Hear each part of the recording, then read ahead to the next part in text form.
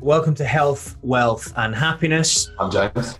I'm Joe, and welcome to the show. Our next guest, Ray Qubaisi. Did I say that correctly? Have I said that right? Yeah, you did. Okay. Yeah. Right, okay. I've been practicing that, by the way. Ray and I have a mutual friend who put us in touch together a couple of weeks ago, and he said to me, you need to speak to this lady. He said she's the most positive and upbeat person that I've ever met. And anyone that knows him will know that coming from Spencer, that is a big shout. So, without further ado, I am delighted to introduce the inspirational Ray Qubaisi. Thank you, Joe. How are you? I'm good. I'm very excited to be here. So thank you for having me. And I'm blushing having to hear what Spencer said. So thank you so much. Okay, so let's kick off. So tell us then, who is Ray Qubaisi? What do you do? Ray now is a mental health coach and a personal growth trainer. I work mostly with men who are suffering with their mental health. It came from a very personal story, which I will tell you all about it in a bit.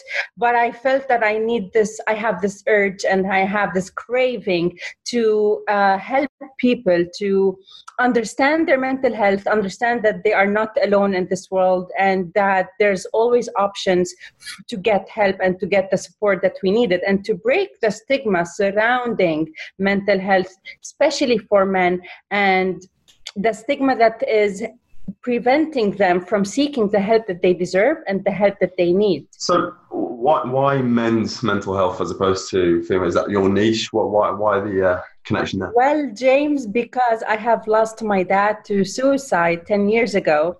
And I was his best friend. And having someone as close to you as I had, he was my dad and he was a best friend. And yet I did not know that he had severe depression. Like, I knew he had bad days, but not to an extent that I would wake up the next morning hearing that he hanged himself in his room. So after I was done with my healing and my shock and my everything, I came to realize, because once you face something like this, you start noticing, and your observational skills be very specific when you are around people. It came to my attention, James, that men are not fully safe, are not fully protected, are not fully supported when it comes to mental health. There's this macho that is unnecessary concept in the Middle East. I'm not sure about the world, but I'm pretty sure that here in the Arab culture, men are not allowed to cry, are not allowed to be weak, are not allowed to be sad. And I thought, no, this is not how it's supposed to be. And it starts from a very young age, which means once you give birth to a boy, that's it. It's done. He's not supposed to cry. He's supposed to hold responsibility for his siblings, for his parents. So it's too much pressure from a very young age. So that boy would grow up to be a man who is either unemotionally available in relationships, or he's just too weak or vulnerable, but he doesn't want to say it out loud. So he reflects it in a very specific behavior that is toxic for him and for the people around him. All of that could be avoided just by listening to men as a first step. And it doesn't really take much time. Listen to what they have to say and then take it one step at a time. So that's how it started with me, to be honest. With you then, like you say, like there's that stigma. People don't want to really break down. They don't want to break down their guard and actually open up about it. With the guys that you work with, are you breaking that wall down for them? Are they coming to you saying, listen, I need some help? Or how does it work with you, sir? For now, the men I work with are either through referrals or people who see my post on LinkedIn. It's a very shy approach. At the beginning, they would send me a message that we love your content, and it's very weird coming from a woman. I don't know why that's weird, but the conversation takes another direction, like, tell me what's going on with you, how can I help you, what is it that you really resonated with my content. And then I come to realize that they're either having relationship problems or work problems, a burnout, anxiety, stress, but they don't really talk about it. And I've worked with a few men who were grieving or experiencing a loss and death, but they haven't really dealt with it because they have to work or they have to just wear a mask and pretend everything is fine. So that's how it started at the beginning. So it's the content that I share, my stories. My episode with Spencer really brought a lot of men, out in the light, which was very good. And what else? Yeah, and referrals. One client gets me another. So if we just go back to, I can't imagine what you must have gone through at that time. When was that? It was in 2010. I was 23 years old, and at the beginning, my family lied to me, and they told me that my dad had a heart attack. So I actually believed for like a month that he passed away with a heart attack. So my emotions were just purely sadness and mourning my dad, until I actually found out that no, he hanged himself. So my emotions went from sadness to anger. I was so angry at him. Like, why didn't he tell me? Why did he leave me? Why did he has to do that? So all of these emotions I had to go through until so I went through the grief stages, the 5 level of stages.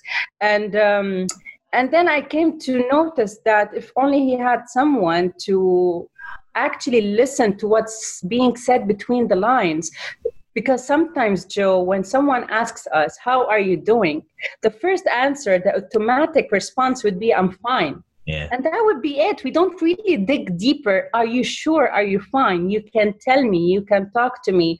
I'm here for you. We don't say that. I'm fine. Oh, okay, cool. So that part of communication, the way we communicate with each other is not as efficient as we want it to be, because we do not have the right education, and we were not raised to communicate. We were raised to bottle up our emotions or to just move on and pretend everything is fine, because that's life and you're not the only one. This misconception, this is what's creating the stigma, and it's increasing the rates for men to have heart attacks or suicide attempts. So how long did it take you to come? Because you make it sound very easy, but how long did it take you to come to terms? That didn't sound right. You know what I mean? But I know what it means. How long did it take you to come to terms with what actually happened? Because that, for me, that is just mind-blowing. I can't imagine anyone going through that. For me to be able to actually recover and heal properly, it took me 5 years. I enrolled in a self-improvement workshop that lasted for a year, and they help you to deal with your emotions and to let go of your baggage in the proper way. It was a theater therapy. So 1 year of real hell, if I may say. They make you face your fears. They make you face your anger, your sadness, your grief, everything. That workshop or that program really helped me in my recovery. Then I had to work with a lot of therapists, a lot of coaches. I've done a lot of what they call it, this relaxation resorts, where you just go and learn how to do yoga, how to meditate, how to understand your feelings, and how to really sit with your feelings and not distract yourself with something else, like going for a drink or going for a party or doing something just for you not to be sitting with your thoughts. No, listen to your thoughts and know what to do with them moving forward. So it took me 5 years, to be very honest. It wasn't as, how can I explain? It was a very interesting, now when I look back, it's a very interesting and life-changing experience. But at that moment, I myself attempted suicide 3 times. Like, that's it. I didn't want to live anymore. I just wanted to go and see my dad. I just wanted to go and end my pain. So 5 years struggling between, should I recover? Should I move forward? Is it possible for me to have a new life for me? Is it possible for me to have, there was a point, Joe, where I lost my appetite to be kind or to be giving or to be a caring person, because I thought, what's the point? What's the point? My most precious person has just killed himself because there was no kindness in this world. So why? So I had this struggle. I even had struggle with my faith. I had doubts with friends around me. So I doubted everything until with time and consistency with therapy, I started seeing things from a different perspective, adapting a new way of seeing things. My coping skills got even better. I was okay. I made peace with sadness. I made peace with grief. I made peace with whatever is the opposite of joy and happiness and, whatever it is. And I made the best out of it. So that was how I dealt with it for 5 years. Wow. Did you get to a point where it was like, right, now or never, or was it a very gradual change over that 5 years? At the beginning, it was very gradual, and it really made me meet a new version of myself that I never knew it existed, in a very bad way, not in a good way. I came to meet someone I didn't know it existed inside me, which was very bitter, which was very angry, which was very violent and aggressive. I don't want to listen to people. I don't want to get help. I just leave me alone. And I started creating a new life for me, which was the total opposite of what I wanted. Not going to work, not doing any healthy activities, just getting drunk, going to party. You know how it's like getting into a rebound, but to yourself. So everything that really brought me harm, I just got addicted to it. And then my therapist was very helpful, to be very honest. So at the beginning, she really helped me to do whatever I want. Just at the beginning, do whatever you want to do. And then slowly but surely, I started to change my habits, to change my behavior. And when I enrolled in that self-improvement workshop, which had 2 mentors, the theater therapy, it was bam. That's it. You need to do something. And they tell you at the beginning, Joe, is that, listen, it's going to be painful, but would you rather be in pain for like 9 months or a year, or live with that pain for the rest of your life? It's your choice. So I chose the temporary pain that will help me just live my life. Regardless of what happens to you later on, you would know what it is, and you would know what to do with it, how to approach it. If you're sad, if you're angry, if you're grieving, if you're whatever emotion that's happening, you would know what to do with it because you have already gone through it. It's a choice that I made. I had a lot of opportunities to take a different direction, which was very easy. I can imagine it being a lot easier to sort of push it down. It was very easy. And my brother took the easy path, which made him become a drug addict. He just chose to take that road. No, I chose to deal with things differently.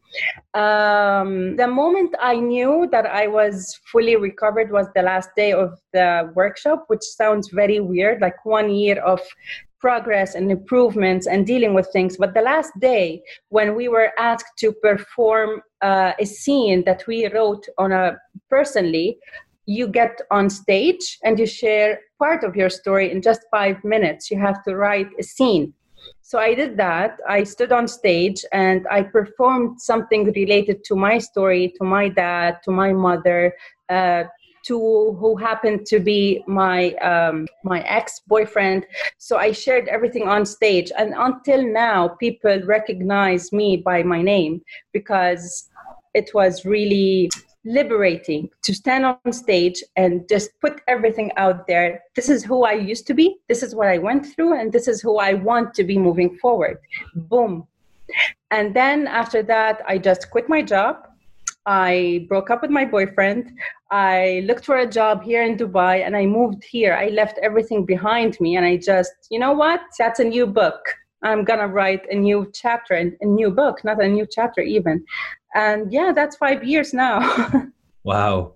I'd be curious to know, if you don't mind me jumping in, like, obviously you work with loads of men now regarding this. Is there a common denominator here, or, the underlying root cause that most men struggle with that sort of drives that anxiety, that insecurity, or whatever it is?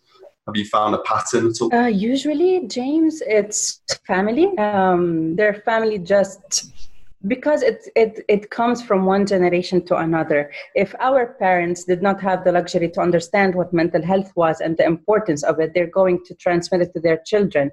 And if we were not educated in that area, we're going to give it to our children. So it goes from one generation to another.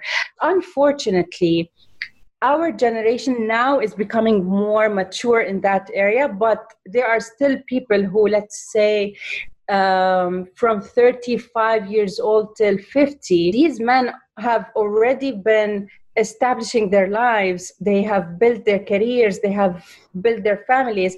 And for them to listen to someone telling them you have been doing this wrong because you were raised like that, it's not an easy thing to absorb. It's not an easy thing to process, to tell them that your parents should have been more understanding, should have been more supportive.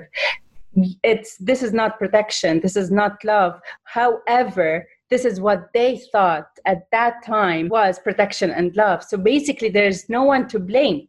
So we have a choice. Would you like to create a new life for you? It's never too late. It will be challenging. It will be full of roadblocks, but at least you're not doing it alone and not out of the blue. You have someone there with you. Or you just want to remain the same with the same life you're having. And not only this, that will affect your children and that will affect your wife or husband. So what is it what choice are you making? Some people would say, you know what? Help me. I really need help. Some people would say, no, I don't have the time. No, I'm not sure. I don't know. Maybe, because they're scared. So you have to, I work much harder. That would be really sounding weird, but I work harder to calm their fears before actually doing something to help them solve the problem. Because you work backwards. So you understanding what the fear is, what they're actually scared of, what that means to them. And then some men, exactly, backwards, because some men, James, are also afraid on their reputation. Like, come on, I'm a man. I don't need help. I can do that.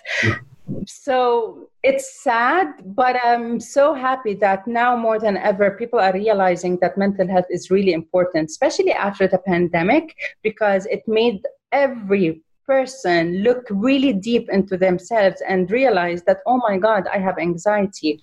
I'm sad. I have issues that I need to deal with. How can I do that? And people are starting to be more aware of this and the consequences. Because a man's mental health is not only affecting himself, but it's also affecting his siblings, his family, his colleagues, his team, if he is a business owner, his pockets, his bank account, his health, his everything. So are these not important enough for you to make the effort? 100%. I'm with you. I mean, obviously you talk about the pandemic. How much do you think that has affected people's mental health throughout, especially through the lockdown period of it? Whoa, a lot, Joe, a lot. We realized, or we came to know, that the real pandemic is mental health. It's not the virus, because a lot of people do not know how to sit with themselves, do not know what issues they were having, because they were distracting themselves with either being hard workers or workaholics or gymaholics or whatever it is that used to distract them from actually listening to what their body is telling them and what their mind is trying to tell them. So once we all sat at home, there's nowhere to go. You have your laptop, true, you have your family if you're not living alone, but what happens when you go to bed? What are the thoughts that you're having? How are you communicating with your family when you are away from them all day long? And now you have to sit with them. How are you going to communicate your anxiety or your stress or your anger or whatever that is frustrating you? There's nothing to hide anymore. And the fact that people are not able to hide what they're going through was like a wake-up call for a lot of men. I can't talk with my wife. I do not have the energy to play with my kids. I'm not getting enough space. I don't know why. I'm overthinking. I'm having trouble sleeping. So a lot of issues came to the light during this pandemic, which was a good thing. People really laugh at me when I say it's a good thing, but it's a good thing that now you know what's wrong, and you know what's bothering you, and you know what's affecting you. And let's do this. Let's put our hands together so you don't reach depression, so you don't reach a level when you want to say to yourself, you know what, I don't care anymore, I just want to kill myself. Let's not go there. I have the solution for you. Would you like it? Rare are the men who would say no. I think that's the thing, isn't it, really, when you want to be like what I do in health and fitness, you want to be training this like it's a muscle every single day. And the moment you stop training it, it starts to get weak, it becomes vulnerable. And like you're saying there, people only deal with these things when they get really, really bad, as opposed to actually servicing it up top here. Exactly. Yeah. A lot of things can be avoided. Bad things can be avoided by just being careful. So let's assume you want to work out. Why? The why is very important. For example, you gave the training, physical training. Okay, so are you going to the gym because your friend is going and he needs a companion? Are you going to the gym because you want to build those abs and six packs? Are you going to the gym to release your stress? Are you going to the gym because it makes you happy? Why are you doing whatever it is that you're doing? The same concept is, why are you not taking care of your mental health? Do you not see you're worth it? You do not see that you deserve it. You do not see that you are, how can I say it? Everything in your life that you have been building. So you're happy with your business. That's awesome. You're happy with your family. That's awesome. But if you do not see yourself as the backbone of everything around you, then guess what? Nothing will ever matter once you're gone. So training ourselves to be able, people need to understand, this is why I really focus on this when I do my awareness campaigns, James, is that the balance between our physical and mental health, or even the to be synchronized mentally and physically, is very important. You cannot go to the gym when you are having panic attacks and give yourself the excuse, I do 50 push-ups a day. That's not important when you're having a panic attack alone in your room. When you are trained mindfully to be able to breathe, to be able to relax, to be able to assess what's going through in your mind, then not only you will be able to do 50 push-ups, you will be able to do 100 push-ups without having to be constantly thinking, I don't want to have a panic attack, so let me work out more. Do not drain your body just because you can't handle your mind. Yeah, I can relate to this, and I don't mind speaking about it. As Joe knows, and I think a lot of our listeners know, I lost my funding and support when I was a full-time athlete with GB. I was on the sidelines for nearly a year with a physical illness. And because I was bedbound for so long, I was just alone with my own thoughts every single day. I wasn't training my mind. I wasn't fit and healthy. I was recovering from an illness. And slowly over time, I saw myself and my mindset and my mental health deteriorate completely. And that was really alarming for me. I could see how quickly it was deteriorating. So I can really relate to this, and how only until I actually said, hang on, I've got something I need to sort out here. I need to actually step up here and actually speak out about it. That's the best thing I ever did. Because I think so many people just sort of think, oh, it'll pass, it'll go. But it doesn't really, does it? You really need to sort of have the initiative with it. And like you say, I think it's a stigma. But more, I think, when you speak up about it more, you come across with that stigma even better. Well, thank you for doing that, James, because, for men specifically, because now it's all about women empowerment and let's support each other, which I'm all in too. But what about men? So when a man sees another man talking about that, I'm depressed and I'm not ashamed of that, he would go and think, whoa, there's someone out there like me. Yeah. So it's very important that more people like you, James, to speak up, If you're sad, say you're sad. If you're depressed, say you're depressed. 100%. And it doesn't matter if your network is millions of people or hundreds. Even if one person listens to you, that person is going to spread the word. Yeah.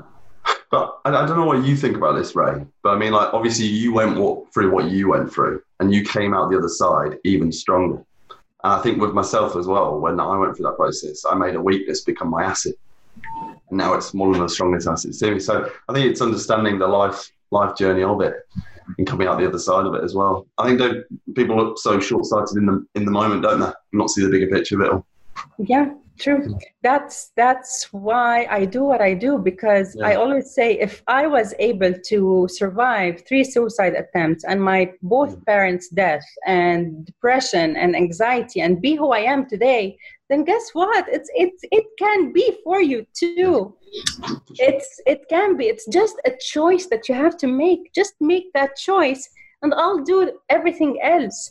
So, but for them to reach the point from A to B, from being depressed or anxious or having a low self-esteem or low mental health to the B, which B here is making that choice, a lot of education and awareness should be done. So it's a long road, but it's still it's worth every second of it. So do you think this is something they should do more of, educating children in, i.e. taking it away from the home? Because like you say yourself, there's got to be, it's the way my dad's done it, it's the way his dad's done it, it's the way his dad's done it, it's the way it's always been. So do you think that the schools need to take a lot more responsibility over this? 100%. Before the pandemic, I was planning to get myself a mental health first aid. So I would be able to give programs and trainings for schools and universities. And I have already got in touch with a few. But then when the pandemic came into the picture, I put everything on hold. It's very important that we start doing that for kids and students and teenagers, and in parallel, the parents and the teachers. Because how many times, Joe, would you look back to one of your teachers who was not really so pleasant with you, and you would hate the subject because of that teacher? Yeah. For example, I hate mathematics because of one bad teacher I had. I've always been an A student. Until that teacher came into the picture, my self-esteem just went down. I am stupid. I am not good enough. I do not know how to do this. And it really, I carried it like until recently. Oh no, it's not me, it's her. Yeah. So even the teacher, it's not really the certificate that you're holding, it's the education in that aspect that is really important. Yes, it's amazing that you are a PhD holder, but how good are you in communication? How empathetic are you? How compassionate are you? How much of a kind person are you, like genuinely? It's very important now that, not only important, Joe, but for me, to be very honest, it's very funny in a very sad way that we still need to tell people be more kind to each other, that we need to do awareness campaigns on compassion, on empathy. Why? Because people are full of issues that they haven't dealt with, bitterness, anger, sadness, unresolved issues. So they really, not everyone has the skill or the ability to see things in a different way. Yeah. Even the language that we use with each other as individuals, or the language we use with other people, if you would really observe and listen to what we say on a daily basis, you would be amazed by the amount of words that are so critical and that are so really affects us in a negative way, and automatically our mind would be programmed to believe this language. And sometimes we say it without even thinking about it, or it happens unconsciously. For example, if you just spill the coffee on the floor, oh my God, I'm so stupid. That's the simplest example. If your kid watched you say that because you spilled a coffee, then that kid was going to learn, oh my God, if my dad is stupid for spilling the coffee, then I'm going to be as stupid as him. And that's a true story. So I don't know what to say. Yes, education and awareness are very important. helping people to realize that making that choice is not, yes, it is for you, but it's also related to look at the big picture. It's affecting your family, your friends, and everyone surrounding you. And it's affecting the culture and the society. If you want to change something, it has to change. It has to start from somewhere. And even if it started on a small scale, that scale is going to just get bigger and bigger and bigger and bigger. We just need to be consistent and to be open to change, not resist it. So I love this, by the way. You and what you do for your own mental health as well as the guys. Is there any tips that you recommend to service yourself as well as guys, what they can be doing to stay on top of this or even get better? 100%. I love this question. Well, it's very delicate the way we deal with our mental health on a daily basis, because to be very honest, not all the time I have the energy to get myself out of bed. But creating a routine that makes you want to get out of your bed is very important. So for me, the non-negotiables would be yoga in the morning and meditating. These are the things that makes me peaceful, and they help me to set my intention for the day, even as simple as, you know what, Ray, take it 1 hour at a time. Okay. So what I would do is every hour, I would just remind myself, you can do this, you can do this. So indulge in self-care activities, but self-care activities that works for you. Each one of us, because I'm really done with people telling people what to do. I'm not here to tell you what to do. I'm here to just help you do the things you want to do. So create a healthy routine for yourself that really gives you a motive or that gives you peace, even if it's just 10%. If you wake up in the morning and you feel you are in a cranky mood, okay, what would make me feel a little bit better? Okay, maybe I could take a break from work. Your mind is going to protect you and tell you, no, James, you can't afford to take a break from work. Here is the challenge. Here is where you come and say, listen, thank you so much for protecting me, but I need a break. And you go on and take the break. And sometimes the break is only 10 minutes. And in 10 minutes, you can do a lot. You can do a lot in 10 minutes. It could be yoga, it could be meditation, a coffee outdoors, a phone call with someone that makes you laugh, watching a YouTube video, just sitting, watching the ceiling, writing something on your diary or journal or planner. I don't know, taking a nap for 5 minutes, taking a shower, jumping, anything that makes you feel good, do it. So start your day with a fixed routine that sets your intention to the day, and indulge in compassionate thinking. That's my 2 top tips. Everything else can be done with time and, of course, practice, but give yourself that. Talk to yourself and behave with yourself the way you would do with your loved peoples and your loved ones. Yeah. For example, I have a ritual that was before Corona. I would take myself on dates because I deserve it. I'm not going to wait for, if I'm a single woman, that doesn't mean that I'm not going to go on dates. I would pick a place where I really like, and I would just go out, get myself a nice dinner, a nice drink, go to the movies, start something new, like an activity, and I would really, really enjoy it. But in my head, I would always ask myself, would you do that to a friend or to a partner? Yes, then I would do it. Saying something in an argument, would that word hurt you if you were the receiver? Yes, then don't say it. It takes practice, but believe me, it really, really brings a lot of quality for you in your life. Everything would become easier to handle, not easy, easier to handle. I like this. I'm picking up on things as well. Like you as the expert, the mentor, I guess what you're trying to do is help them answer things for themselves as opposed to having to reassure them. So you're actually giving them the power. Yes. You're not telling them. I'm giving them anything off themselves. That's that underlying confidence issue that they struggle with. 100%. I'm just there to make them feel safe, make them feel comfortable, and at least have one person they can trust and a non-judgmental space. Because some people would come to me having difficulty to share something that is very sensitive or that is very personal, or at some point any person who doesn't have the awareness would judge, because that's the first reaction. It's an automatic reaction. With me, or with any proper coach or therapist, there will be no judgment. Once that person sees, okay, I'm not being judged, that's one step forward to actually do something about it. And he would be more open to listen to himself and to you when you tell them, like, how would you feel if we do this? How would you feel if we start, approaching this problem from this area?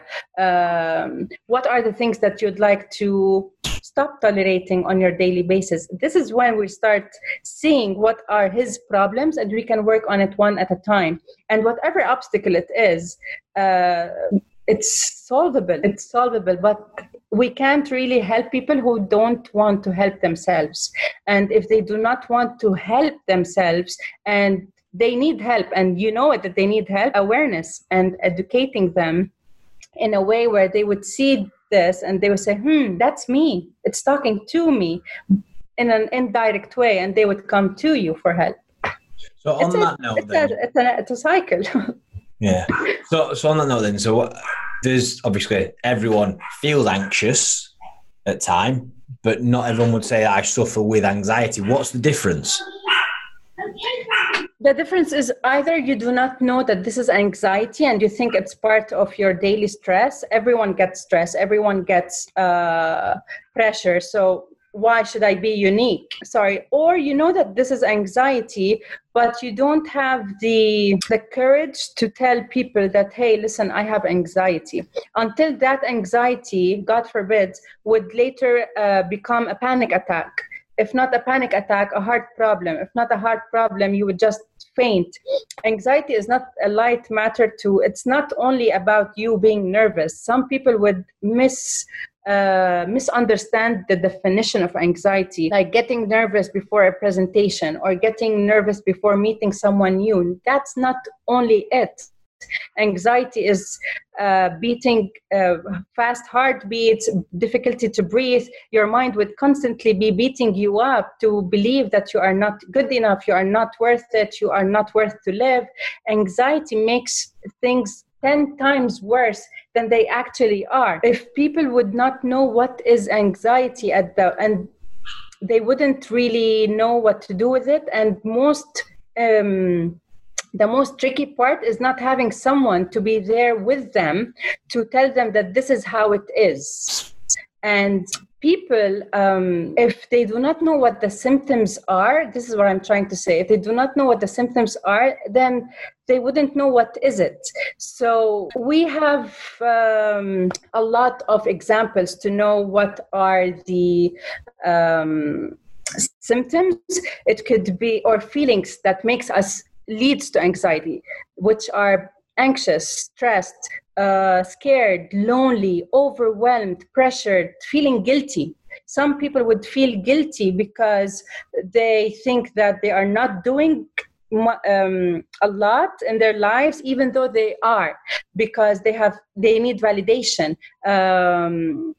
They lost something and they're trying to fill the gap with something else. They are fatigued, but they do not want to do anything about it, or they are getting peer pressure and society pressure to do even more and to let go of their fatigueness or their discomfort, because this is tough love. That's another even topic, tough love. Tough love is really very bad. So this will create, of course, the anxiety. I could, if you want, give you examples of how our minds can work, because anxiety differs from one people to another. Some people's anxiety might come in a shape of threat scanning. A person who do threat scanning, which means wherever he is, he would scan the place he is for threats, even if it doesn't exist. He would convince himself that I am not safe. For example, when the corona hits and we all sat at home, your mind will see the environment as a very dangerous environment. For example, you would always be constantly checking your body for symptoms, and you are obsessively checking for the corona updates. They said sneezing is a symptom. Oh my God, I sneezed yesterday. I must be dying. That's threat scanning. Catastrophizing is more, it's not a sexist thing, but it's mostly with women, which makes, they always go to the worst case scenarios. Always worst case scenarios. They don't want to see the good part or the good side of the story, which means if you felt, let's say, a tightness in your chest, which means khalas, you have to go to the hospital and you have to go to the ER. If your mind is giving you the mental image of losing the people you love, then that's it. They're going to die, and there are funerals for you to start planning for. That's how much powerful, and there are many other examples.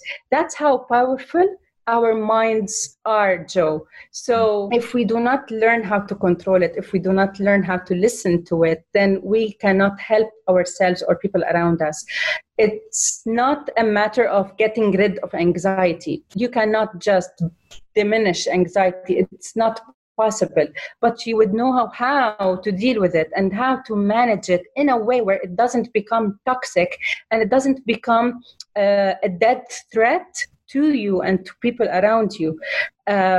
Listen to your thoughts, listen to your fears, listen to your feelings. And at the end of the day, your mind is genuinely trying to protect you. That's how it knows. That's the only way our minds know how to protect us. So we have the remote control. We are the people who are empowered and in control. So if you have the luxury to learn how to do that, why wouldn't you? Some golden nuggets today, man. Absolute golden nuggets. One of the questions we ask all of our guests is, if you could do it all over again, what advice would you give to an 18-year-old Ray Qubaisi? Oh, wow. It's funny that you chose the age of 18, because I left the house at the age of 18. So what advice I would give myself, or what I would do differently? Both. Wow, that's a tough question, Joe. The advice would be love yourself more and more. I did not love myself. I never valued myself. I thought by loving people, that's the aim, and that's the ultimate pleasure in life, is giving people. I used to be a people pleaser. I never knew how to love myself because I was seeking love in a very wrong way. So I would say you are worthy of all the love in this world. Give it to yourself, and you will start reflecting and attracting the right love in your life. You are worth it. That's the advice I would give to my 18 years old. You will get through it brilliantly and beautifully. And the things that I would have done differently, I'm not sure I would want to answer this, because I wouldn't know where I would be now. Everything I passed through is the reason why I was here. I am here. So I don't know. I would go through it again, to be honest. Maybe slightly different choices, different decisions, surround people. Oh yeah, that would be a good one, is surround myself with a good support system. Not anyone is worth or is deserving to be with me in my life. Be picky with the people you are with. Be picky. I think I agree with you. I don't know what you think, Joe, as well, is that, like, if I was to change it all again, I don't think I'd want to either. This was meant to happen. Our paths were meant to happen. It's what we do from here, that can shape us moving forward. So there's a few suspect choices and nights out I'd probably check the chance over again, but like what, Joe? Yeah. Share. Would you say share them? No, not on this. Maybe another time when it's not being recorded. Right, fantastic. No, I really enjoyed today. It was good to get to know you, Ray. I think it's fascinating what you do. I think so many people can benefit from it as well. When you just really drop that guard, you're just going to grow and grow. And like you say, everything below you starts to grow as well. Your family, your business, your career. Everyone gets that best possible version. So I love that. Where can the guys go and listen to you? Where can they find you? Where can they search for you? I have my website, which is Raise Your Mental Health. On Instagram, Raise Your Mental Health. On LinkedIn, it's Rahaf Kubaisi. I am now in the process of preparing to have my podcast, so it should be launched very soon. But meanwhile, I do host every Sunday on my Instagram lives. It's called the segment Let's Talk Mental Health. So every week I host someone and we discuss something related to mental health to give people more information and to just answer their questions. So drop by. Yeah, definitely. Yeah. And we'll tag all the handles in as well, so the listeners know where to find. Thank you. Thank you so much. Yeah, well, Ray, thank you very much for your time. It's been an absolute pleasure. Right, we'll let you go. Have a lovely day, and I'll catch up with you soon. Cheers, bro. Thanks.